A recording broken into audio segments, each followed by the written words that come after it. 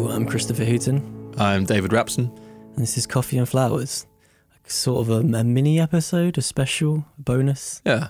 An espresso and flowers, I don't know. A short measure. Yeah, so this is the first time we've spoken to you guys since season 1 went out into the world, which has been a really fun experience. Thank you to everyone for listening to that to start with. Thanks, everyone. It's been wicked. No, seriously, thank you. Yeah, it's nice to be able to bring everyone together who has so many thoughts and feelings about this band. There's a really nice community of people who've responded to it, so thanks, everyone. Really, really nice. Yeah. People have been asking me since it came out, like, why the National? Why are people into this thing? And the only way I can think to describe it is that when someone says to you that I like the National, it's kind of you can have this moment like, oh, okay. This person also has these inescapable thoughts in their mind. It kind of puts you on a level playing field. If you wanted to bring like a +1 to my house and you said like they're a big National head, I'd be like, totally fine with me. Okay, yeah, they're all right. Yeah, so, you know, we're in between seasons. We're definitely, a few of you have been asking, are we going to do a second season, which we definitely want to and definitely have plans to. But with the band releasing this new project, we felt like it would be weird to not cover it in some way, shape or form. There was the opportunity to talk to Scott and Bryce when they were over in London recently. So we thought we'd kind of tie that up with some of our own kind of thoughts as we've been listening to the album in the past month, and also chat to Evo, and who's one of the vocalists who's kind of showcased on the album. So first and foremost, what is I Am Easy to Find, as the band would put it? In their own words, there's a description here for the uninitiated. On the 3rd of September 2017, director Mike Mills emailed Matt Berninger to introduce himself, and in very short order, the most ambitious project of the Nationals' nearly 20-year career was born, and plans for a hard-earned vacation died. The Los Angeles-based filmmaker was coming off his third feature, 20th Century Women, and was interested in working with the band on something. A video, maybe? Berninger was already a fan of Mills' films, and not only agreed to collaborate, he essentially handed over the keys to the band's creative process. The result is I Am Easy to Find, a 24-minute film by Mills starring Alicia Vikander, and I Am Easy to Find, a 68-minute album by The National. The former is not the video for the latter is not the soundtrack to the former. The two projects are, as Mills calls them, playfully hostile siblings that love to steal from each other. They share music and words and DNA and impulses and a vision about what it means to be a human in 2019, but they don't necessarily need one another. The movie was composed like a piece of music, and the music was assembled like a film by a film director. The frontman and natural focal point was deliberately and dramatically sidestaged in favour of a variety of female voices, nearly all of whom have long been in the group's orbit. It is unlike anything either artist has ever attempted, and also totally in line with how they've created for much of their careers. As the album's opening track, You Had Your Soul With You, unfurls, it's so far so National. A digitally manipulated guitar line, skittering drums, Berninger's familiar baritone, mounting tension. Then around the 2:15 mark, the true nature of I Am Easy to Find announces itself. The racket subsides, strings swell, and the voice of long-time David Bowie bandmate Gail Ann Dorsey booms out, not as background vocals, not as a hook, but to take over the song. Elsewhere, it's Irish singer-songwriter Lisa Hannigan, or Sharon Van Etten, or Mina Tindall, or Kate Stables of This Is the Kit, or varying combinations of them. The Brooklyn Youth Choir, whom Bryce Desner had worked with before. There are choral arrangements and strings on nearly every track, largely put together by Bryce in Paris, not a negation of the band's dramatic tendencies, but a redistribution of them. Quote here from Berninger. Yes, there are a lot of women singing on this, but it wasn't because, let's have more women's voices. It was more, let's have more of a fabric of people's identities. It would have been better to have had other male singers, but my ego wouldn't let it happen. So for two guys in the business of analysing things, a project with loads of new voices and a film element is pretty rich. We're not obviously going to dive into it in the way we would an album, you know, in our usual seasons, but we wanted to talk about it a little bit today. I guess we were both quite surprised when we learned the band were doing this. Like when we were recording season 1, you know, we thought the band were just kind of in between projects, having finished touring Sleepwell Beast barely a year ago, and then learning that they were working on this multimedia project and kind of feverishly trying to finish it. It's crazy to think now that during Homecoming this was all going on. You know, the busiest band in the world just carries on going, you know. Yeah. I think we were both very surprised to learn that.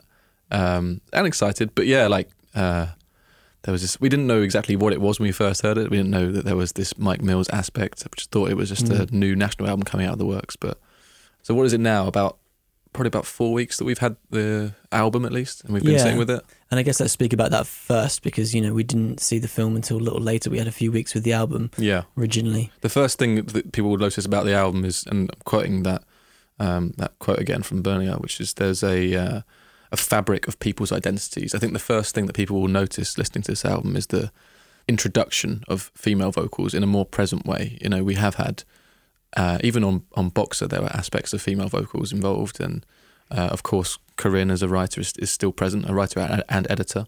But female vocalists are very present in I Am Easy to Find. It's a new way to approach national songs when they've typically been very Berninger-centric. And honestly, it was a bit of a shock to me. I'm a bit of a... Me too. I think Matt's voice is my favourite voice in music. I love listening to it. I'm obsessed with it, and I love those rich tones. So like when you put on a new album and in your headphones, you're so excited for it, and there is a female voice. There was a part of me that was a little bit disappointed. Like this is not exactly what I was expecting. Yeah, it takes getting used to, I guess, because over the course of all the national albums, you almost come to feel like Matt's voice is like sort of an interior monologue. So suddenly obviously they've been working with vocalists for ages, but they've always been kind of subtly in the background, whereas here they're very much in the fore. I think it definitely increases the scope of this project. You know, across Boxer, we sort of pinpointed these topics that come up time and time again, you know, 2 or 3 that are particularly strong about particular modes of life. Whereas there's definitely a feeling listening to I'm Easy to Find of totality of like, let's look at this entire experience. And I think I had this sort of suspicion that it was an album about life, and then the film, which we'll come to speak about, really confirmed that. Yeah, and if anything, that's where I've ended up in terms of my. I said that I began with a sort of. Literally on the first listen, there was a bit of a shock for me and a bit of a disappointment to not have 100% Berninger vocals all the time. And I don't think I'll be alone in that, because I think a lot of people, as you said, they do have Matt's voice as that sort of inner monologue. So it's a very personal thing to sort of mess with. But where I've come to now, and I do my position now, which is like one of real love for this album already, and that's only like a month in, and I do genuinely love this record. I think it's an amazing extension of the band. How I've got there is because of this new headspace I'm in, which isn't just an exploration of my inner monologue and the way that I identify with the character in Squalor Victoria, and the reason I love Green Gloves for its intimate thoughts of friendship from my point of view that I think about me and my friends, is the totality of it in I Am Easy to Find. This sprawling, transcendent, I don't know what word I'm trying to say. Transcendent? I don't know, one of those nice words. This really like spacey, beyond, bigger than me, bigger than time. Like there's some narrative explored across I Am Easy to Find, both in the album and in the film, about sort of like the cyclical nature of life and getting old, and these progressive themes. So where I am now much more comfortable with the album, and I've sort of got my feet under the table, and I'm now feeling way more positive about it.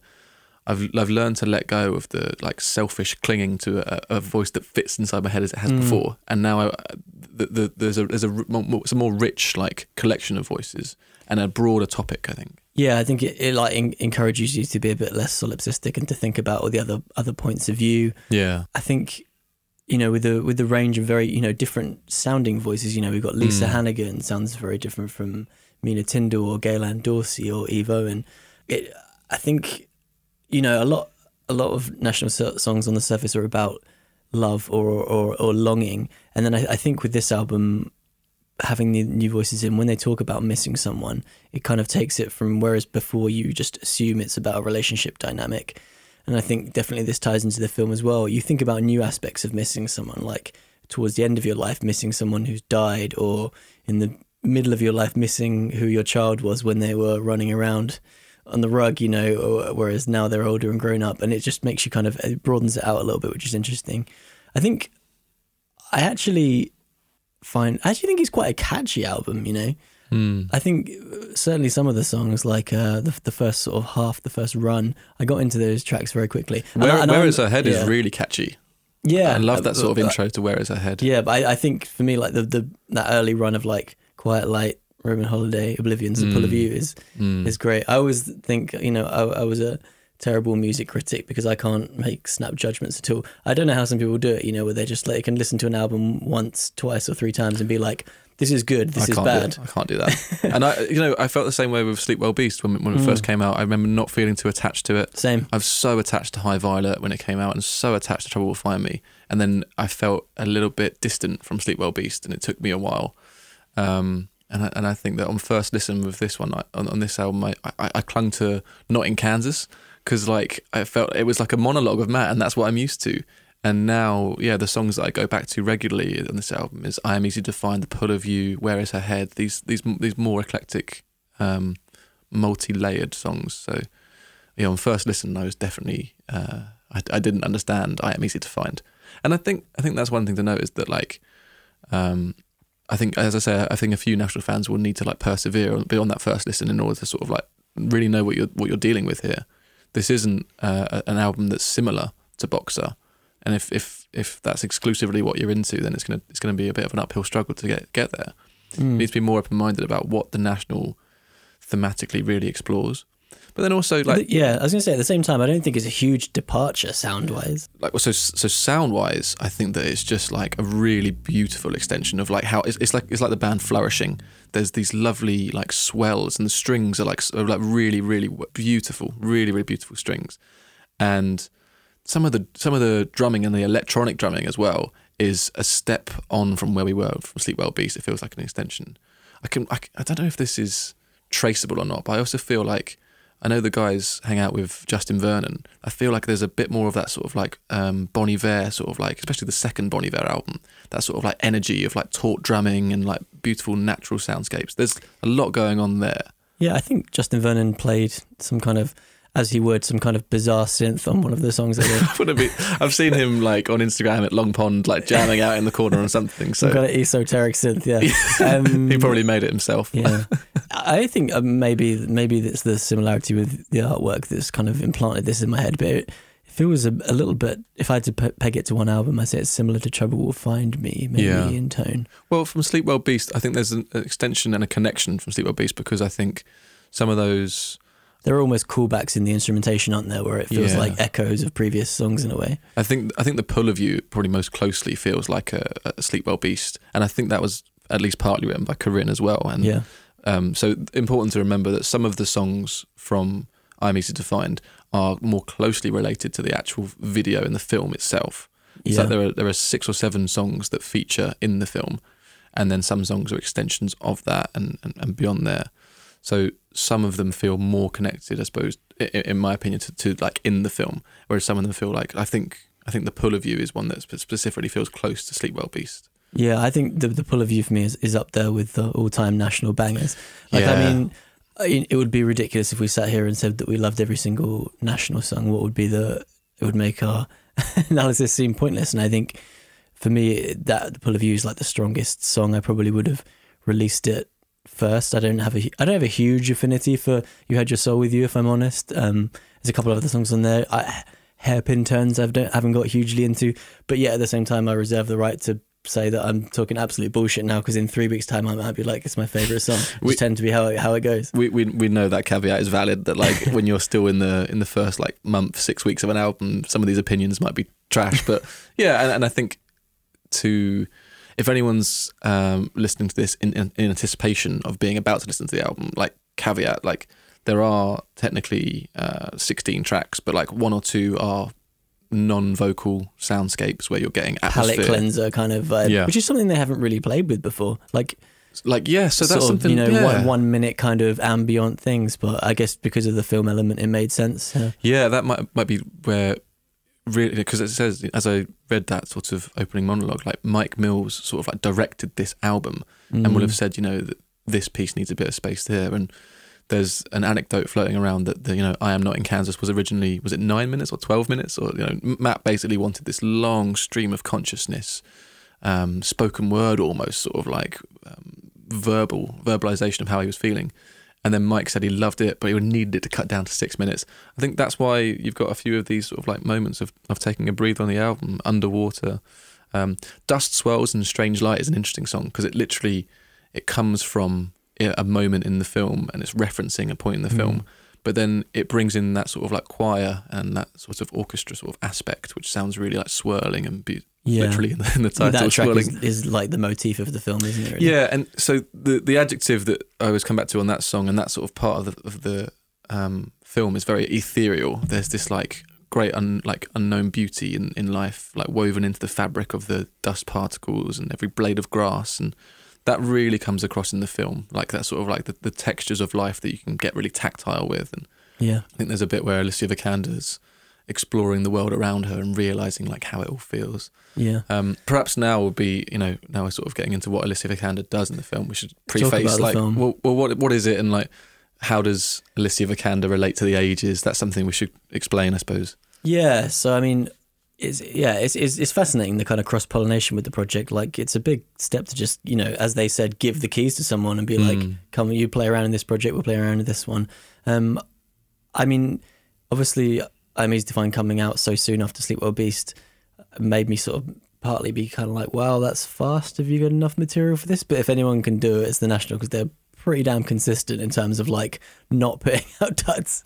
But I must say that like when I heard that there was going to be a film accompaniment, part of me was like, oh really? Because I think it has like a checkered history, doesn't it? This kind of this modern sort of trend of teaming like visuals with audio. Sure. As you know, I'm a huge fan of Frank Ocean's Endless. And as much as I respect the shit out of him for learning how to build a staircase, that whole visual aspect to the album doesn't really bear repeat watches, does it? Whereas like Blonde as an individual album gets way more love and appreciation. So much love. It gets seen as the thing, and Endless gets seen as this strange side project, which people will disagree with this, but I think it's as good as Blonde. I absolutely love Endless. Still can't agree with you on that, but that's fine. but there's no way of, they didn't put it out separately. You can't access just the audio on its own, and that seems a shame. And I think that's something that when we saw the band at Royal Festival in London today, I think Aaron mentioned, they were like, we don't want this, just the musical side, to be this random art piece or an EP. Let's do it as an album, but an album you can also appreciate in a different way. It is still the next album after Sleepwell Beast. It's not like a soundtrack to a film. It's not an OST. Yeah, this is the next National album, but it just has this really interesting organic process with a film director, which for fans of film is very, and fans of film and the National, is very exciting. Yeah, and seeing how they approached it with a director. I want to be sort of conscious of spoilers. Like, this isn't fucking Game of Thrones, but at the same time, I want people to be able to, when they get to see the film, however they do, I'm not sure exactly beyond the shows how it's going to go out there yet, to not give away the whole sort of thrust of the film. But would it be too broad to say it's about life? That's about as broad as, I think that's fair. It's a really beautiful film. It's really beautifully shot. It stars Alicia Vikander, and she is a central character who goes on a journey through this. Is it about 24 minutes? And I don't think it's a spoiler to say that she plays different ages through this film, and she's an amazing actress in that regard. And I love that rather than having a young actress play the young years and an older actress play these years, it's great. Her taking on that body language. Oh my goodness! Incredible performance in that regard. Really cool, really, really beautiful, and that also speaks to I think what the film is really about that sort of connectivity. God, there's a line coming to my head now from Sleepwell Beast. It's from Empire Line. There's a line from my child. There's a line that goes all the way from my childhood to you. Yeah. Beautiful line from Empire Line. But think about that in the context of Alicia Vikander now. There's this constance of, although she plays all these different ages, it's exactly the same person playing a toddler, a 60-year-old.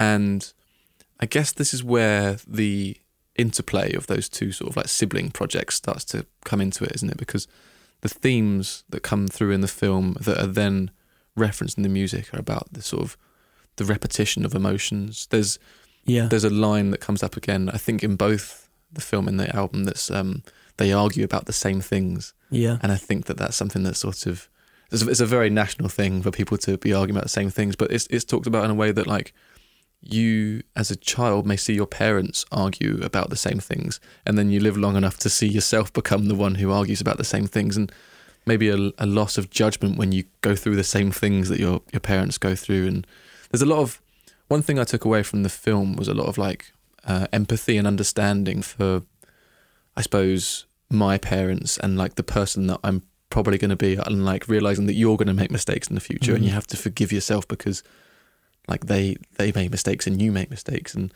it's a piece that has a lot of understanding, I think, is what I'm trying to say. Yeah, I think I guess we don't think about our parents' lives when they were younger, or how they were feeling when they were just like, you know, looking after us, whatever. That's exactly what I mean. I hadn't thought about it until now, but you talking about that Empire line.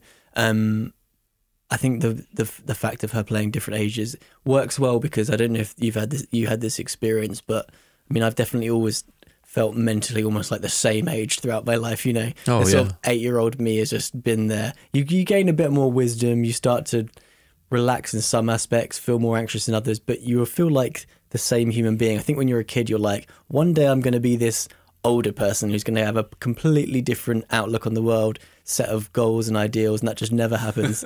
And I think having Alicia, you know, just across those age groups, like that plays quite nicely. Yeah, definitely. It's a bit of a tongue twister to talk about the Empire line that begins with "There's a line all the way from my childhood to you." A lot of lines. There's a lot of lines there, but yeah, I think that line does play here. I think it's relevant. I think there's that respect for the continuity and the evolution that a person has to go through in life. And I say has to, like that's that, you know, it's the human condition. No one chooses to be born. We're all that young, and then you eventually go to whatever age you go to. And I think there's a lot of empathy and sympathy for everyone on that journey in this film. Yeah. That there's in the way that like some films have tried to do. I'm thinking of like I don't like this film at all, but the Tree of Life is a film that tries to sort of explore like time, and I really don't like that film, but I'm going to reference it because it's an attempt to do the same thing. I think what it explores is that sort of like what does it mean to be a person who changes age, and how interesting is that? So that's, you know, a spoiler-free, you know, I suppose, intro to what people can expect if they haven't yet seen the film. It makes a lot of sense, Mike Mills working with them. I think, you know, in the same way that we saw how, you know, a lot of the stuff on Boxer and the National originates with Grace Paley, who is another great observer of the small moments in life. Mike is another one of those people, and if anyone's seen 20th Century Women, it's kind of this chronicle of a boy growing up, but told through these little seemingly insignificant moments that are actually the real stuff. And that's what comes across in I'm Easy to Find as well. It's just like, yes, there are definite landmarks in the character's life, but it's the little things like, you know, just feeling a certain way, how it has changed about someone, or like, you know, the first time. And that's Mike Mills is a bit of an architect of those, isn't he? Yeah. Have you seen Beginners as well? No. Beginners is lovely. There's exactly that reverie for the sorts of importance of those moments in Beginners as well. I won't go into it too much because it's a bit of a tangent, but there is one moment I love, which is so it's Ewan McGregor's in the film. His father comes out very late in life as homosexual, and they develop a new relationship and a new way of being father and son. And there's this lovely scene where his father, who is now out, literally out partying, calls him to let him know that he had a really good time at the place with the loud music tonight. And he says to him, there was music tonight. It went, and he says, what is that? And Ewan McGregor says, I think that's house music. And his dad gets a pen and writes down house music. And there's this lovely like friendship blossoming literally when he writes down like the recommendation of that's probably called house music, Dad. It's such a small moment, but that moment from the film really stuck with me as like, I think Mike Mills can appreciate these small moments in life that sort of have these like bigger reverberations and really lovely, the meaning sort of like it's shown there in all its glory. Yeah. It's lovely. I don't know what order one is supposed to consume these two projects in. I think that probably there isn't a prescriptive one and you just go between them as you like. I think I'm glad that I listened to the album first, because I've one slight criticism of the film is that I felt that with a lot going on, a lot going on screen, and then there's a lot of subtitles in the film, and then you have Matt coming in singing lyrics over the top. It's quite like you're quite bombarded with information. I think you are right. I think it helps if you, as we did, if you know the songs a little first, because they're already kind of in the mind, in the body. But yeah, I think you're right. One does feed into the other though. But I think it's not, it's not a case of like, when you watch the film, then that's the key in the lock that cracks it. Now it all makes sense, and I'm glad that's not the case, because that would be a bit lame. No, they complement, but they're not like, one's not like the explainer on the other, is it? Yeah, no, it's totally that. There's I remember when Tranquility Base came out, Alex Turner said that he didn't want the album to need to come with instructions, because it was a big departure from where Arctic Monkeys were. Yeah. And like, no artist wants to sort of be so prescriptive that like, okay, you have to sit down and watch the movie, and then 24 minutes in, you can finally turn the album on. Like, it doesn't. It's way more blurred than that. I like the description of like their sibling projects, and I think you could sort of like, you could dip into the album, you could watch the film, whatever. I do agree with you that it was a little bit of an overload trying to read, like, because another thing to let people know about the film is there are these lovely sort of, how would you describe they're not really subtitles, they're like captions of scenes that sort of explain Alicia Vikander's character, what she's doing. So it would say like, there's a really good one is she learns to lie to her mother, and that's like a really, again, like a Mike Mills like observation of what's actually going on here. She's sitting there talking to her mother, but it says she learns to lie to her mother, or she kisses a boy, or she later in life she has a new job. There are these like life. It's almost like if a life was put on a timeline, there are these little like markers of like things that happen. Checkpoints, and then they're recurring as well, like that great one that's like a feeling big, small, scared. That's really good. That comes up throughout her life. That's nice. And for anyone who didn't make it to the very special live shows, they are sort of like put up in block lettering as the band perform, which is really cool. You get these sort of like statements. Yeah, but sorry, we tangentially moved on. There are moments in the film that I think you're right. It is slightly flawed in the editing of like, you're trying to hear this, beautiful song that, Matt is crooning over in these beautiful female vocals. You're paying attention to a film and you're reading what's going on there. I agree that like, it can be a bit like, okay, I don't know what to focus on here.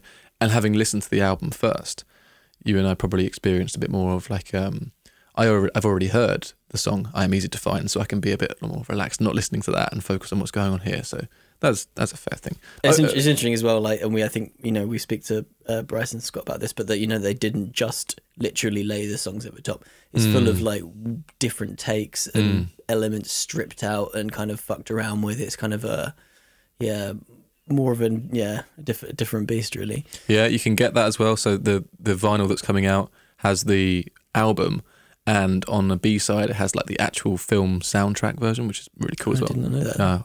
Because the music is in the film is maybe a bit more raw, a bit more like, I think that's what I would say is they're more raw, because the album is more like of an album. It's a national album, whereas like the soundtrack has more like more painterly, isn't it? There's just little bits and strokes here and there. The strokes, yeah, literally like the album cover. There are these nice like strokes of like sound that sort of like cut through a scene really nicely. So that's probably enough on the film. Anything like from the album that stands out to you to like say about this as a continuation of like Sleep Well Beast? Like we haven't on Coffee and Flowers and like gone through Sleep Well Beast, but I do feel like as the next album in the queue, I think that there are commonalities and themes that are shared and like extensions of Sleep Well Beast. But there are definitely lyrics that have stood out to me where you can almost draw a through line from earlier albums. And we should do that at some point. I mean, we don't know what order we're going to go through albums yet. We're definitely not going to go chronological. We're going to be more kind of picky than that. But hopefully we will get around to this one at some point, because what more of an interesting, intricate thing to pick apart, and the way certain songs are used in certain parts of the film, I think makes you really reinterpret them. You might read it as, oh, this is about that, and you realise it's actually, no, this is about a fucking baby. This is what they're thinking, and they're like interacting with the world for the first time, and it's not about someone in their like 20s or 30s doing that. Right. And I don't know if I'm gonna have to watch the film again to clarify this, but I definitely, when we watched the film at the London show, I for the first time sort of like felt like Rylan was a character in the film. I thought that he was the son in the film. Interesting. Because there is a son in the film, and he leaves home, and that is one of the sort of like moments on the timeline that happens, and it's a very, it's a very noteworthy moment in one's life. If you live to an age where you're lucky enough to have children, and then those children leave home, that's a very monumental experience.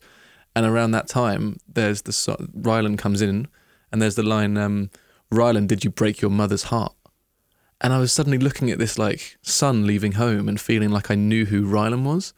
I was like, wow. And I think we got into this a little bit when we were talking to Scott and Bryce, that I feel like Rylan is this track that's floated around for a long time, and people have, like, fans have wanted it to come out, and they've heard it live, and they're, when are we going to hear Rylan on record? I feel like it really makes sense now, and particularly in that film space where I don't have concrete feelings about this yet, so I'll watch it again, but it felt at that time like Rylan was the sun in I Am Easy to Find, which is really nice. All right, well, let's hear from Scott and Bryce. Although, just before that, give me, like, as of this moment, as we've said, liable to change, your, like, 4 favourite songs on the album right now. I Am Easy to Find, The Pull of You, Roman Holiday, and Hey Rosie. Interesting. I would, I'm in sync with the first 2. I think I Am Easy to Find, The Pull of You. I've got a lot of love for So Far, So Fast. Lisa Hannigan on that track is just insane. Oh, Lisa Hannigan's voice in this album is incredible. Yeah, and pushed for a 4th. I guess I've got a lot of love for Quiet Light. Quiet Light's beautiful. Yeah, I think that was one that I got to really quickly as well. And, honourable mention, I really like, where do you stand on I Am Not in Kansas? I think it's a really interesting national song. Yeah, doesn't work for me. Does it not? On paper, it should be a song I love. It feels a bit like the song Sleep Well Beast, these kind of meandering ruminations and kind of monologue, but I love it. Reads like a diary entry to me, and I love like that, yeah. I think that where that sort of fits into the themes of I Am Easy to Find. We know that Matt has a really good relationship with his parents, and he's sort of like hanging out with if anyone follows Matt on Instagram, you can see he's hanging out with his parents. It's really cool. But there's that line about sort of like, shout out Paul and Nancy. Yeah, great guys. We love you guys. Must go back and see them. Yeah, there's this bit about move back home with mum and dad. Like they're not there. The pool is drained and they're not there. And I really, really love this line. It's half your fault, so half forgive me. And there's that. Isn't that exactly what I was talking about a minute ago? About that sort of like the relationship between parent and child, and that understanding. And it's half your fault and half forgive me. And there's a nice like. I don't know. I just think more broadly that having gone into such a lot of detail in Boxer as we did into adult relationships in a romantically, and even friendships and that kind of thing, I Am Easy to Find feels like it really explores family and the generations. So I'll give 5th place honourable mention to I'm Not in Kansas. All right. Well, let's hear from Bryce and Scott on their thoughts on the new album. And one word on the audio in this interview. This was backstage at the Royal Festival Hall, like about an hour before the band went on stage. It was not a rock and roll dressing room. It was a cascade of 3 sinks, a Steinway piano and a trouser press. A strange green room, but it was incredibly echoey. So we mitigated it as much as we can, but just bear with us. Yeah. Hey Scott. Hey, good to see you again. Hello Bryce. Hi, how are you? Hello, I haven't spoken to you before.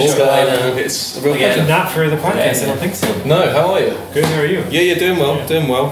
Thanks for making a podcast, you guys. Yeah, no, thanks. Well, Well, you guys have been that's so a- like, I know we haven't a chance to speak to you guys on it yet, but like everyone's been so gracious with helping and making it happen. So it's been. Oh, cool. Yeah, I think like we were quite surprised when we heard you guys were working on something so soon, because we were thinking about how like between Boxer and Violet and Jungle Find Me there was like a good like 2 or 3 years, and it was like if anything getting a bit longer, and then suddenly like you did Sleep Well Beast at the end of 2017, and then just a little over a year later you're releasing another album. Yeah. I think the last time wasn't Alligator was 05 and Boxer was 07. Yeah. That was the last time it was that close. Because you were planning on having a rest, right? And then that just didn't. Just now? Yeah. Well, after SWB, so apparently there was like a planned like break for like a bit of time for the band to take a breather. Yeah. And then this Mike Mills thing came in, maybe sidetracked that plan a little bit.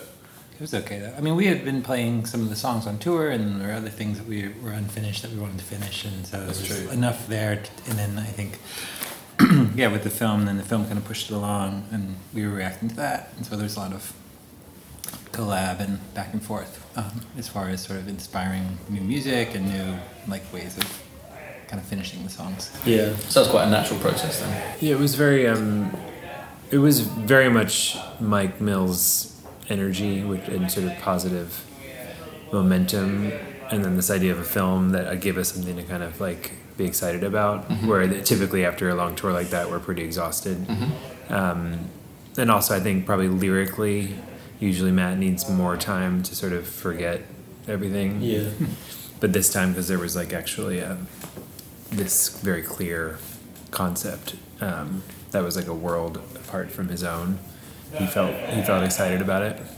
It's kind of, I mean, not risky, but it was like ambitious to do like something different. But I know you work in film scoring as well, so I guess you're really into film. But to go in the direction of doing a film as well was like completely new for you guys. But you were all, once Mike came on board and Matt was speaking to him, you guys were just like, yeah, let's do it, I guess.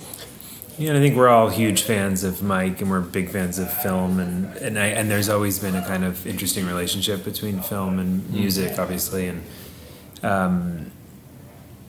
I think also the presence of narrative in our songs has always been actually less present, where this record has a bit more of it, and also Matt just even recently has been writing about things more outside of his own, like in an interesting way. He's been able to kind of turn a different corner in his lyric writing, which this record would be the best example of. But yeah, I mean, the allowing the filmmaking to influence, like film is really where great massive collaborations are happening, especially around people like Mike Mills or certain filmmakers, or like in my experience, like working with Inarritu or something. It's like for Inarritu, the sound and the music is the film, actually, like probably almost the most important part of a film for him. Like he really composes it all, every little detail, down to like the mosquito in the corner, to the sound of the French horn, to the whatever. Well, especially in The Reverend and New Oakton, it's so like balletic and all kind of it's told through motions. The music's a huge part of it. Yeah, but like doing that, you realize that actually these things can be like the different ways of making things can influence each other. And I think in the case of the National, we're always looking for like new energy, new directions, new, like amongst ourselves, like just finding new places the music can go. And so this film helped kind of open a new window. Yeah. How was, well, It feels like you guys are in really rich form. I think that like creatively, expanding into film in the way that, the National in film is not a new thing necessarily, and like songs have been used in films well previously. I really like that last scene in Warrior. That was really cool, and so I think there's a bit of a history there. But like in Sleepwell Beast era, like Scott, some of the graphic design really came to the fore. I personally think that the graphic design since like the Alligator days to where we are now, we've got this really cool style around the National. Like visibly, it's becoming more of a visual thing. And then this step into I Am Easy to Find, it becomes more and more iterations of this, like what creativity can this band bring. This isn't a question per se, this is more a statement. Like it just feels like you're really all like really flexing your muscles creatively and going like, we can do this, we can. So it feels like you seem like strong as a creative band and a creative suit. And does that resonate with you guys, or am I just complimenting you overly? I mean, that's super nice. Yeah, I think we've consciously tried to like sort of like push things in the direction of the things we sort of like and want to explore. And I think like visual stuff. I mean, with Mike too. Like Mike actually did all the graphic design for this record with us. We kind of like said, "Cool, that's awesome." But like, but he was like sort of. I think there was some tribute to like stuff that we've already done, but there's also like a new spin on the whole thing. And so like, I think all of that, and also like the recording process with him, Bryce was saying before, but it's like just he will say he's not a musician, but he is. I mean, he's a director and he knows how to like create change and flow and story and all that thing, all those things that you need for interest over time. So I think that was like the best thing for us. Awesome. Just his ability to kind of be a good editor or just like suggest things that were off the wall for us. Like normally we would do A, but he would suggest C. You know what I mean? And we're like, oh, cool. Yeah. Coming so soon off the last album, was the music mostly the things already in place and ideas you had for a while, or did you sit down and kind of really start writing again for it, or was it a little bit of both? It was some of both, yeah. But I would say mostly, if there were things lying around, they were vastly reimagined. There was very little that was kind of intact from earlier sessions, and in fact there were a whole bunch of other ideas that were the other ideas that we were thinking of developing that didn't get developed, that are still hanging around, that at this point maybe they're getting a little old, but but there was a batch of songs from the Sleep Well Beast sessions that never developed. That was what we were thinking of going back to. And then this we picked up some of the ones, some of the other ones that actually, that Mike felt really resonated with the film, and then he made choices in the early sketches of what he was like, because we give him stems, so he would. What's interesting to us is the score of the film has elements of 7 of the songs. Is that right? 6 or 7? Yeah, it's 6 or 7 songs, and it's sort of stretched across. And different arrangements as well. Yeah, they're broken quite apart. different. Yeah, They are really different. Yeah. And it's a continuous kind of 22 or 24 minute. You get these vocal takes that aren't as perfect, just coming in almost unmixed into but that informed the way we then wrote the other songs and also developed the album, and so it's sort of a interesting, for instance, the use of strings is very foreground on this album, and that was largely because he featured, there was a string arrangement from Quiet Light, which was something that we had done during the Sleep Well Beast sessions, and that moment Mike really features in the movie, and that informed the rest of the strings writing for the whole album, because he was really using that as a main character in the film. Yeah.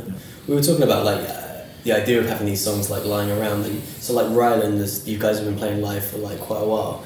It must be. Is it hard in a way to not to start thinking down of those songs, because it seems like they haven't had a logical place to fit, but you still have to kind of keep the belief in them, and then you're actually it works great here, doesn't it? Yeah, Ryland is 10 years old or something. Yeah. We played that unloved song that's always we just never, I don't know, we didn't play it consistently either. We were just sort of we'd play it and we'd not play it for a while and kind of hung around, and I think we liked the songs. We were and Mike really, again, was he was really in love with it and used it a lot in the movie, and so then that started to change how we thought about how do we break the song apart and make it interesting, because it's a very, sort of this phrase kind of square in a lot of ways, but then so we grabbed old versions from I think from Trouble Will Find Me, a bass part or something that Aaron had played, and then Juno parts, and then added some new stuff, and then kind of fused it together to be this Frankenstein, but Frankenstein. It feels like you really found a home for Ryland. Yeah. It makes total sense where it is now. Yeah, we didn't have. I always think of Ryland as a weird cousin of Vanderlyle or something. Those two characters or something. And it wasn't that we. Often, one of the early things that really work, it's the same thing that probably happened to Driver Surprise Me, I bet. Where things we really like at the front of a recording session usually have a hard time. There was another one on Trouble Will Find Me. Remember Soglio? Remember that one? Oh, yeah. It was what was it called? Soglio. Well, it was named after this where I wrote the music, but it was one of the strongest things, and that's often a kind of death sentence to a song if it's really in the front at the top of the session. We know it doesn't. Yeah, it gets too boring, so we just throw it out. Yeah. Ryland suffered that fate, I'm afraid. Yeah, it just sort of hung around. So, but yeah, maybe it was meant. It does feel like a really strong part of this album now. So we're happy it's there. I like that you guys played around with choirs on this album, because even though you guys and Matt aren't necessarily religious, there's a lot of religious imagery in the music, and a lot of talk of God and heaven, whatever that may be, and it just feels right to have these kind of cathedral kind of choir aspects to it. Yeah. There's a lot of themes of afterlife and all that kind of thing on it, and Catholicism or imagery from, I think, because Matt was raised Catholic, but is not Catholic. Yeah. But definitely, I think all the choirs. It also adds another otherworldly kind of thing to it. That's I wouldn't say it's religious. It's more just sort of maybe spiritual. And also just the plural voices, having 5 women featured and then 40 children is what the Brooklyn Youth Chorus that are singing. There's 40 kids ages 13 to 17 who are singing, who are going to sing with us in New York next week.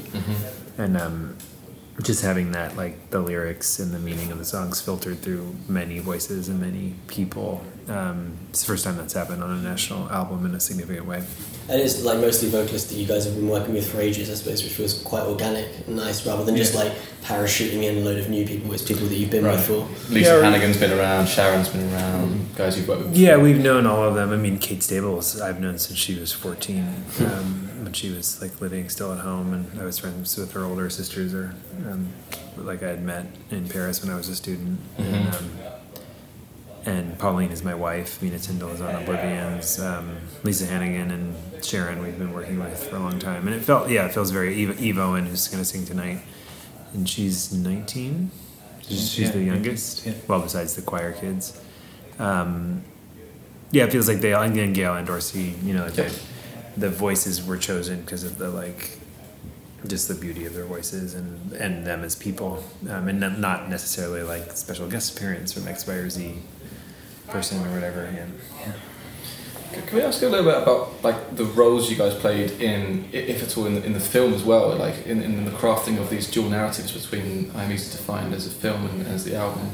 Because I'm really interested in like there are some really cool themes emerging in having watched the film now, and it's like kind of in the same theme of having these choirs and having these many voices. You have this almost like circular character development motions of like aging and experiencing the same things your parents age, and there's some really cool stuff with dialogue there. But I don't know how much of that was crafted in band versus like Mike brought that in, or maybe it was Mike and Matt, or were you guys involved in that kind of crafting of the narrative? Yeah, like how do you do division of labour when you're making a dual film? It's an irregular way of approaching a project, I guess. I would say, Mike proposed a lot of lyrics. Matt obviously had a lot of lyrics with Corinne, and they kind of all worked together. And the themes sort of started to emerge, and they started to write new songs that were kind of like in those themes, or based on sort of characters or people that are, telling a little whatever snippet his thing that he does. But Mike was so really good at like editing them, and also like sort of picking out like there's like the song Not in Kansas was like 12 minutes long. Wow. And he was like, I love it, and he was very, very, very big supporter of the song, where others were kind of like, I don't know, how's it gonna work? And then he's like, but make it 6 minutes, it's still super long. But it kind of just making, like, finding all the good bits, I think, and then sort of just putting them together. Got it. Yeah, we weren't, I think, we all did what we do. It was just adding another layer of someone we really respected, who could, push for things like Kansas to make the record. Like it might not have otherwise, that type of song. Yeah, that felt like something, a throwback to like sad songs or whatever, like a lot of words in this sort of like Dylan-esque kind of delivery, and we were like, whoa. And super ambitious lyrically in a cool way. It makes sense that a director would like that song, because it's just these like little elements that are quite minimalist that you can imagine them dropping into a film. Even though it's not really in the film. It's not in the film. No, it's one of the ones that came after the film was done, or like it's already. We couldn't pack all the songs all out, for a 23-minute film and have 60 minutes of music in it. But things like there's moments where we took lyrics of Mike's actual words out of the script, and mostly Aaron and I made snippets of like Where's Her Head is like that's taken, those words are taken from the script, and that song was really kind of written in the studio with Eve singing and Aaron singing, and we kind of did that as an attempt at something. Or like similarly when the words reappear from the script into the like Dust Swirls, it's a choir song, so I just wrote that as like I'm gonna just try this, and Mike really liked it, so we kind of built out around that. So that's examples of like where we were trying to fuse the worlds.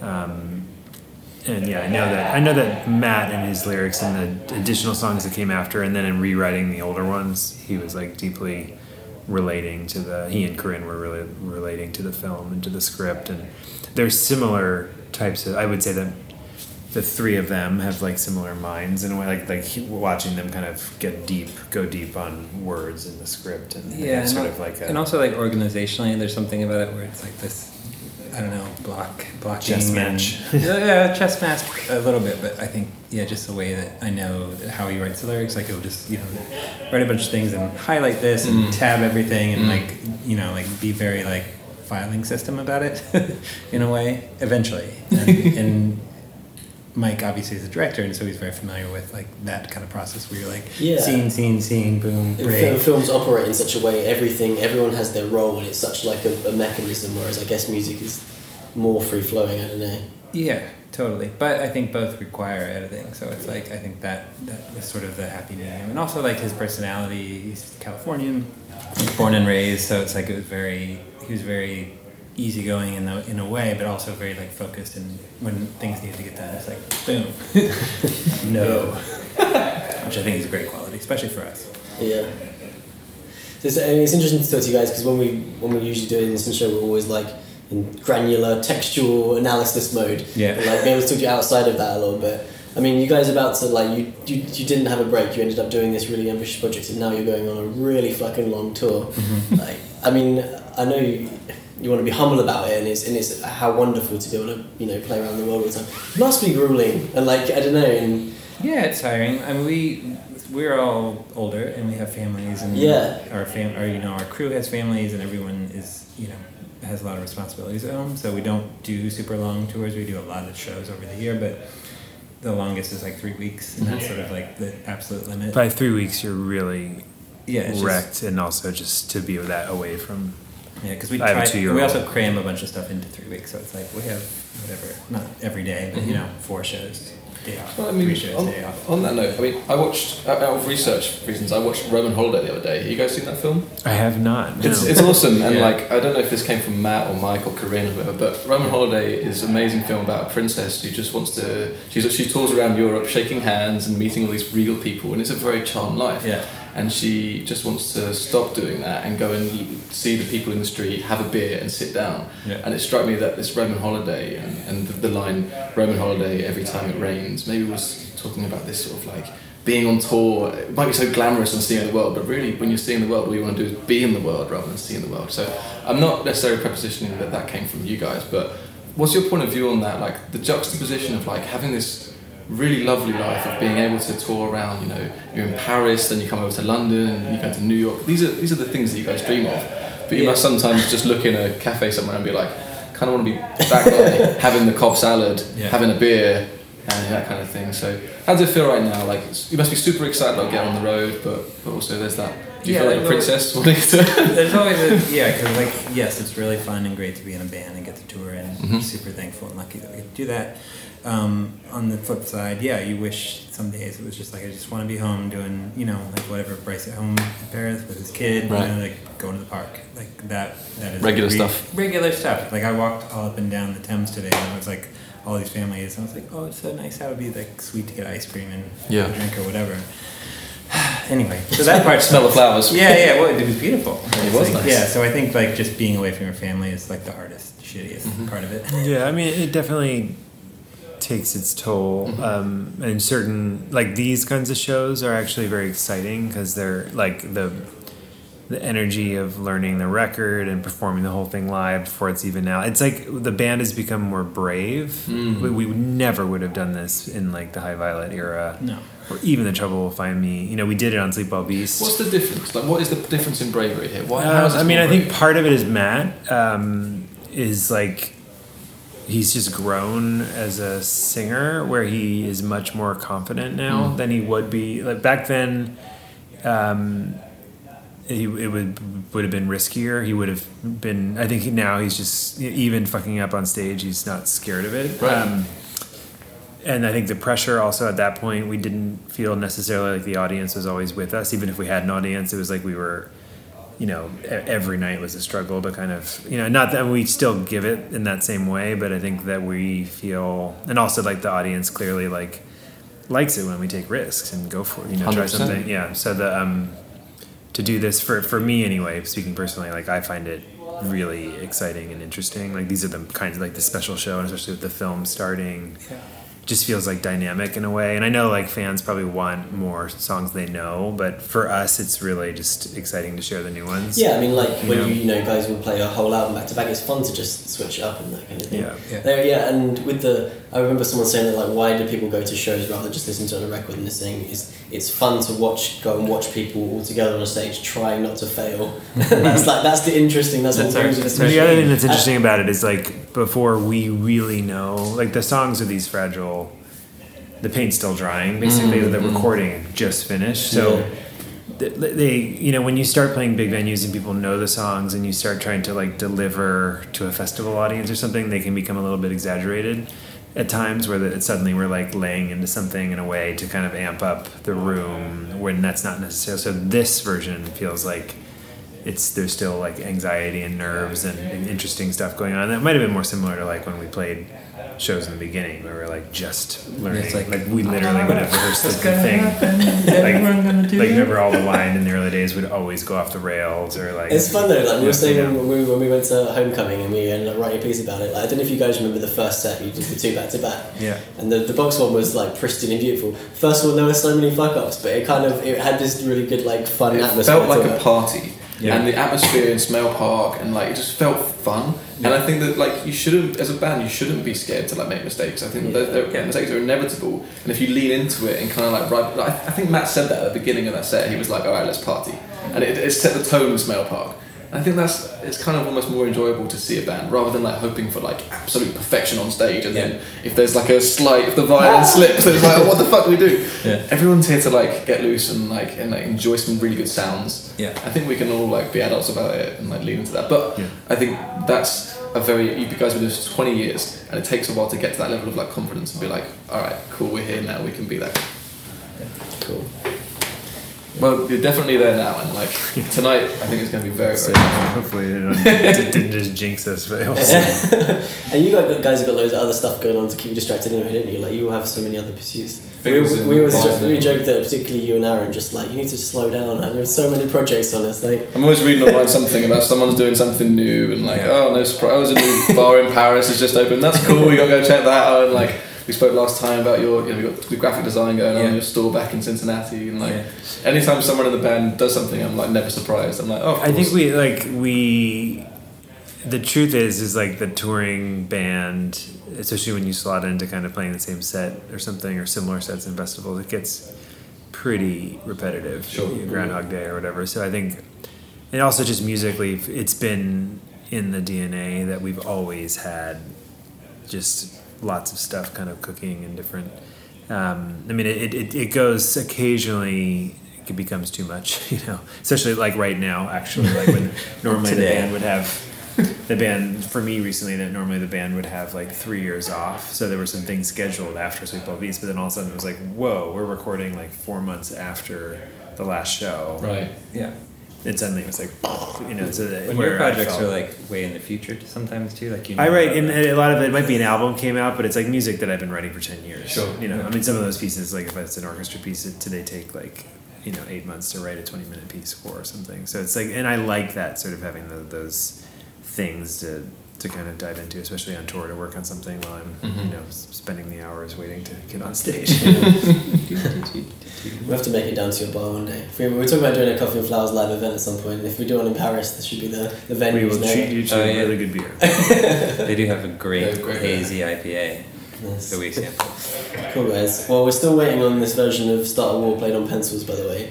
Someone's got to hook us up. I probably have it somewhere. I'm sorry about that. I'll look it up. It was your doing, I think. It was you and Aaron. Oh right? yeah, no, it was me. Yeah. You got to put that on a B-side. That kind of stuff is usually.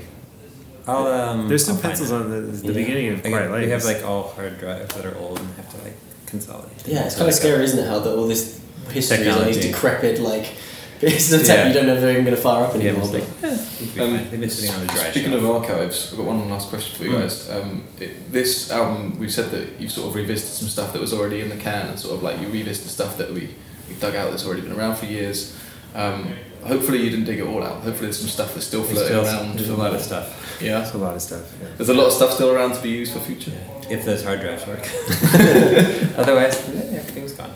There was that that big Dropbox dump where people uncovered like some Boxer B-sides. Oh yeah, there's definitely like That's versions, MP3s I don't know where of all that stuff all that went, are. but yeah, I there's have a a lot lot of- of them on an old laptop, which I know still works. So we won't be surprised in a few months' time when something else You're pops like, up. oh, look what we found. It's like a yard sale. So our sponsor for this little episode is Vero, who we work with on season 1, and everything we mentioned in season 1, a hell of a lot of books and films and TV shows and other songs are kind of now all there in one place, along with other things me and Dave have just generally been listening to and enjoying. So do feel free to check them out and also create some kind of lists of your own, and we want to hear what is exciting you. Yeah, and a big thank you to Vero for being our continuing sponsor of this podcast. This is a slightly different position now because in season 1 we recorded a message saying like we're working with Vero and we're very happy to be working with Vero and they're our sponsors. But in all honesty, we in our relationship with Vero we were in its infancy, and now as a Vero user a few months down the line, I can tell you a bit more about like what I've been doing on Vero and the way in which I use it and how it's replaced some other social media that I used to use. In a world where you're always being recommended stuff and you're always sort of like people are telling you which content they're enjoying, I say content somewhat like it could also be books or old format content. Vero is where I now sort of like keep a watch list. So there's a cool function where you can either share a book or a film or some sort of media with someone on Vero, or you can share it with yourself. And I often do that when someone recommends me a film. I create a little sort of list of things I want to see. And what's cool now is I have these connections on Vero with people who are sort of like-minded and people who have reached out from listening to the podcast. And one thing I would say is that it seems to be true that most National fans have very good taste in music and film. So if you see the sort of like cultural community forming around on Vero, you're likely to stumble across some good recommendations. So yeah, go to get.vero.co/coffee and flowers and spend more time talking about books and less time shouting at small avatars over the internet. Not that our listeners would do that. No, they're all too nice. You're good guys. Yeah. Now we're going to hear from Eve Owen, who's one of the vocalists who's pushed to the fore on the new album. We spoke to her recently, just down the road in a bar. We'll start with a nice little clink to Corinne. Corinne, if you're listening, this is for you. So welcome to the pod, Eve Owen. Thank you. So yeah, we when we started listening to the album, I think we're working our way through all the different vocalists, and we really love Where Is Her Head to start with, and really like your part in it. And then we were also just fascinated by there's these, Sharon Van Etten and Gail Ann Dorsey, and then we're like, Eve Owen, how did she come to be involved with this? So. And also good to have another Londoner in the National Universe starting to take on. So yeah, it would be interesting to know how you came to be on this project, really. So my dad met Erin at like a gig and stuff, because me and my dad are massive National fans, like crazy amounts. And I just recorded some songs by myself on like voice memos, and I think he must have played some to Erin, and Erin maybe liked them. And so he invited me and my family out to Hudson. Awesome. So I went a couple of times just working on my own stuff, and then when it came about that they were working on the new album, he showed me this poem that this young girl had written. Maybe she was like 10 years old, I think. I could be making that up. And it was just like, it really intrigued me because it was kind of in the style of Matt's writing. Like, it was just like repetitive questions, like questioning everything, questioning life, questioning death, but more symbolically, like, where is her head? Is she outside? Like, where is she? And like when I was 10, like that was when I started writing, because that was my first like time I got OCD, which I've had ever since. And something really struck me about like the simplicity of it, but like how powerful it was at the same time. And so we were working on like some melodies together, and I was just like singing into like a dynamic mic, like not like properly at all and stuff, just like playing about. To backtrack, how do you know how that poem came about, or how it happened to be that Erin was showing you it? Or I don't know. I think Erin was given to. I think maybe Mike Mills knew her or something, but I don't know, because I think the whole thing of like the film and the album, they wanted to like track like a female life and get all the different voicings of growing up as a woman and stuff. And like when we were trying out some melodies, like at first I was really worried because I was like, it's at a part of my voice which I'm not like confident in. Like, really? Yeah, because it's sort of like at my like breaking point, I think they call it. But then I tried to like voice that in a way that I was like try and use that to my advantage, and just, you know, it is, a lot of the national songs are about struggling, and it's about straining and tension and being uncomfortable. So I just like sort of tried to find that eeriness in that voice. Yeah. That's really cool. Yeah. When we saw you the other night, because you played with the band at Royal Festival Hall, I think like Matt credited you on stage as having saved "Where Is Her Head." I don't know what he was talking about. That was not right. You must have done something. I think, because you know how the first half is quite tame, and the second half sort of, it's like controlled chaos is what Matt calls it. Maybe I hadn't noticed it as directly as that, but when you say that, I think, that maybe there is a turning point. It's when Matt comes in and he just starts like rambling on, and you're just like, it's like what you were saying about the inner monologue. Like he voices what so many people feel alone in thinking. Right. And it's just like, for me, like the main thing about the National and why I listen to them is the comfort, like perspective. Like, me too. It inspires me to like speak up about my problems. That's exactly how I feel. Yeah, and also stuff I'm scared to talk about and I don't really want to talk about. Stuff that maybe shouldn't be talked about, and it just makes me feel less alone. And I think that what they're doing, the National and the people around them, is really creating this community. Like, I've always said to my family, it reminds me of like Greenwich Village in like the 60s. Cool. Like everyone's filling in for each other, and like they're all supporting one another, like all just playing on each other's tracks. It's like Big Red Machine and the whole people movement. Yeah. It just inspires me, because like in music it can probably be really daunting to go in alone, and they've sort of like, Aaron's taken me under his wing, which I think is so kind. And it was crazy doing that performance, because I was like so out of my depth, but at the same time so comfortable.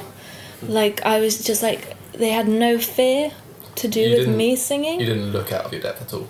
I felt it at points, yeah. But so does Matt. Like something he said this before. He's like, it's like fundamentally humiliating to be on stage. It's an unnatural thing. Yeah. To be on a levitated space in front of hundreds of people. You're like, that's not organic.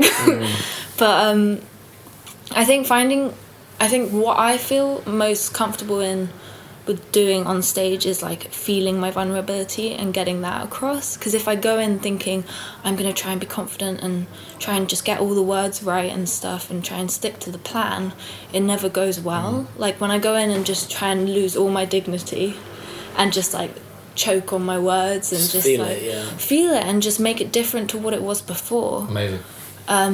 It always ends up surprising me, and like sometimes good, sometimes bad, but that's the interesting part of it, you know. Yeah. So I guess it must have been crazy working up at Long Pond, because like I don't know if I know you've done a little bit of music before, but it must have been like stepping up into this crazy studio space, like compared to where you'd recorded before. But it's something about Aaron's the atmosphere Aaron creates in the room.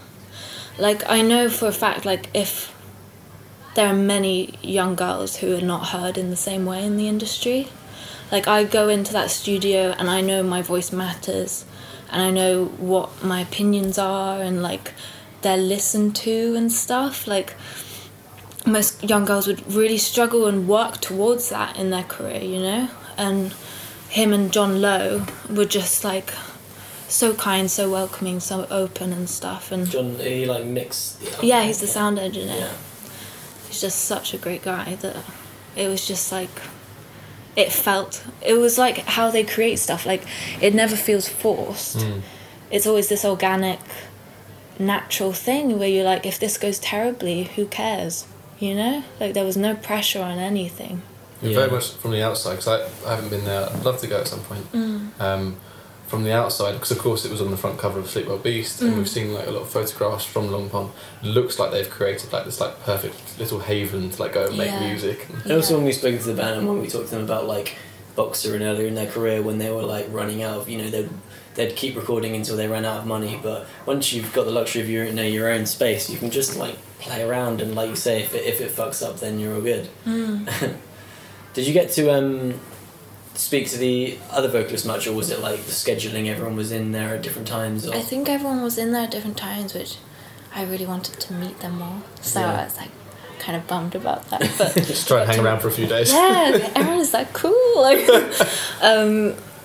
yeah, but just even getting to sing with Matt along in the headphones, I was like, this is an amazing experience. Like, this is what I've always wanted. Even if this goes nowhere, I've reached my dream just singing into this mic with Matt's voice in it. He's really bringing the baritone in the album, because like just coming in underneath all the ladies, it's like, yeah, he's going in super low. It sounds cool. I can't be sure about this, but I think Matt's hit like his like lowest vocal point. He's like in this subterranean by this album. point. It's like below gravel somewhere is where his voice is right now. It's amazing. On Roman Holiday, there's that word movie. Yeah. Put me in your movie. It's like super low, but. But obviously, he came up with lyrics, but you played around with them, did you? Or... I didn't. I just worked with what the little girl had written. Cool. It was Right, all the yeah. little girl. There is, I know you said you hadn't had a chance to see the film yet. There is a moment in it where there's like a little girl reading a poem. So. Yeah. So your process was like trying to take that text and make it into like you were kind of tasked with building that sonically, and how's this going to sound and how's it going to. Well, And as a national fan, you have a version of like what a national song kind of sounds like as well. So I guess you're trying to marry up those two things. Like here's a text and here's a style. How do I get that Venn diagram between them? I guess. it definitely wasn't like I definitely was just like a clog in the system. Like I was nowhere near like creating the song. Like I would just like improvise and throw out ideas and we'd record them. And then even Aaron recorded some like what he found in the melody, and then like I'd sing along to that as well. Awesome. But I think like the one thing I find with like the National is that as much as I respect them like musically, I respect them more as people, like politically and everything. The way they speak their minds, like it's such like good mentors to have, Yeah. But to your point about them being like that sort of kind of Greenwich Village style like collection of people, you're in that group. Congratulations! I wouldn't say I am. You are literally on the album. You're part of the show that we all saw in London. You are in that collective of people. So congratulations to you for doing that. And your voice is no way out of place on that album. It fits in. It sounds beautiful. It's wicked. It must have been crazy because we should have mentioned that like Eve's only 19, and it must have just this thing happening suddenly in your life when you're like in the middle of whatever you're in the middle of must have been kind of weird. Yeah, I kind of had to, because I was still at school. Yeah. I kind of separated those two things, because if I went into school thinking I get to record with Aaron, like I wouldn't be able to do school, and if I went into recording I'd be like, I need to do school and stuff. Like I had to separate it because I was like two different mindsets. Like I think I've always been like with my OCD like all or nothing. So if I find something I enjoy, I put everything into it, and that can be good and bad. But yeah, it was crazy, like it's not normal. And like, I have the utmost respect for education, but given that opportunity, it's like, you're going to learn more, like just being like around the National doing that than you are like, sitting in a classroom, say. As you said, they're very like, it's a reductive term to say good people, but they are good people, and like being around those good people in an amazing place like Long Pond, you have got such an amazing experience there. It's a no-brainer. You got to go and put your heart into that. They're so warm and welcoming, and you'll be supported, which is such a special feeling to have.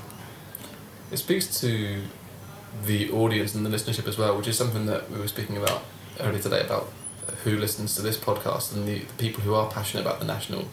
One thing that we've learned from putting this podcast out there is the response that we've had is so lovely. There is a really nice community of people that sort of surround the National. So I think a community of people just say, hey, we hurt too, like It's an honest community. A lot of wounded people, and it's nice to like be able to like bond together. It's not a cool kids club of like we all like, it's quite an honest club of people and a mentality of like there's quite a lot of sharing, quite a lot of honesty, and it's something that. What I've noticed is like a person either doesn't know of the National or they're like a die-hard National. Yeah, there's no in There's between. no in It's the like middle. Like, If you're initiated, then you're fully in. yeah. Like when you're a National fan, you know that there's something special there. Mm-hmm. Like they really appreciate it. Like the idea of going to a National gig is like, you know, going for some people to church. You know, like yeah. So so now you know you're back. You're still working at a cafe, but like what are you? You're still obviously going to be doing some music. Like what are you working on? What am I working on? Well, this album's going to come out first, and that's going to be another crazy. Yeah. So millions of people are going to hear you on I'm Easy to Find, and they're going to love it.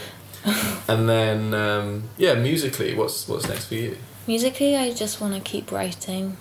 Like I think that creating and editing are two separate processes. Yep. And I think with the editing part is the whole who am I musically wise and stuff. So I don't really like being that part of myself when in my life generally. Like I think of those as like one-off moments. So I just what I love most about it is writing. So I'm just writing at the moment and like coming up with new ideas, and I'm really interested in drones at the moment. Okay. Like just like an ongoing noise. Have you listened to Sparkle Horse? I have listened to it, not in years. Like I that was on enjoyed my that. first laptop. I had some Sparkle Horse. Yeah.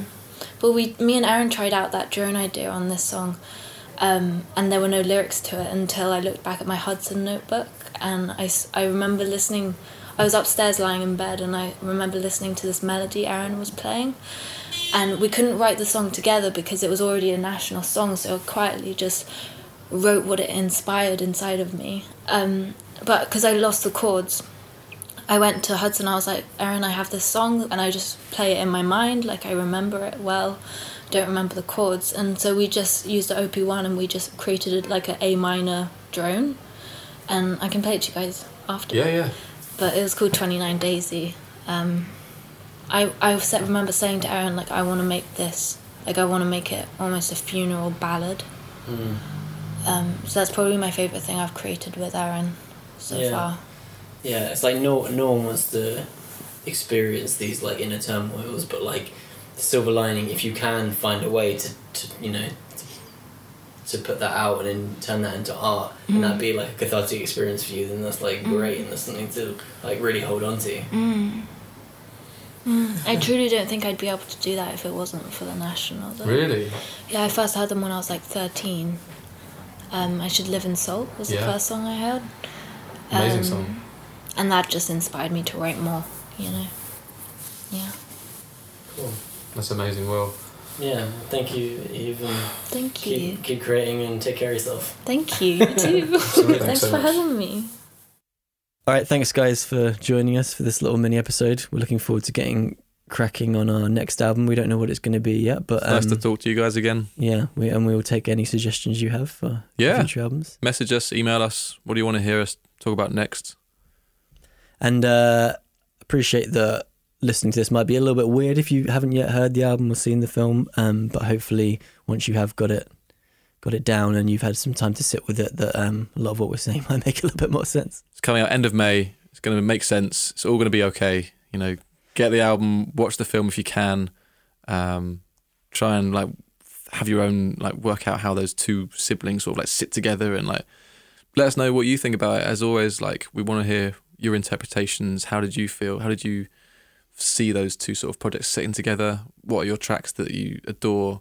What are the difficult moments you've had with it? And like me, did you find initially it was a bit tricky because you were just too addicted to the sort of burning it only vocals?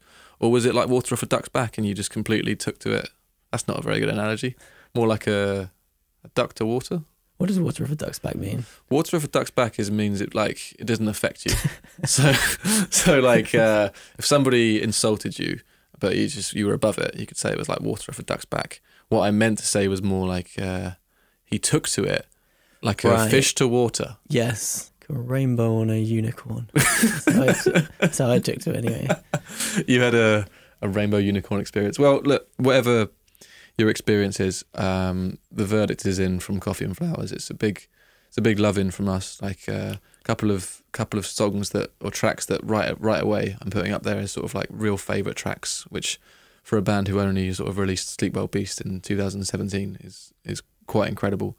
It's an amazing film that, like, you know, Alicia Vikander's like incredible actress. She's incredible. She's unbelievable. Mike Mills, The National. There's so much to love here in I Am Easy to Find. So can't wait for everyone to gorge on it once it's out, and I hope everyone has a really lovely experience with that. Yeah, and let us know what you think. We like to delights us to hear how we're wrong and how wrong we are. Always. All right, till next time.